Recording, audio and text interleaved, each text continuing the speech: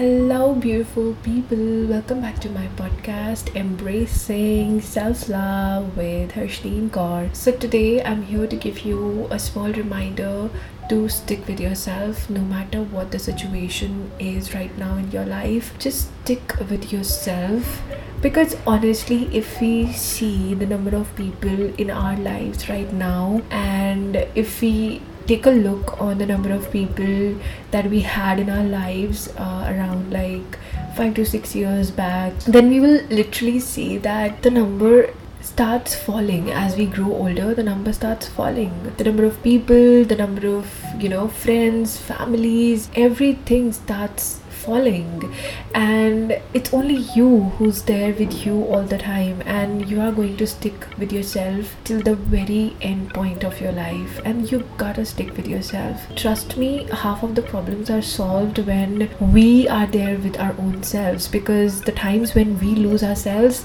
the game is over.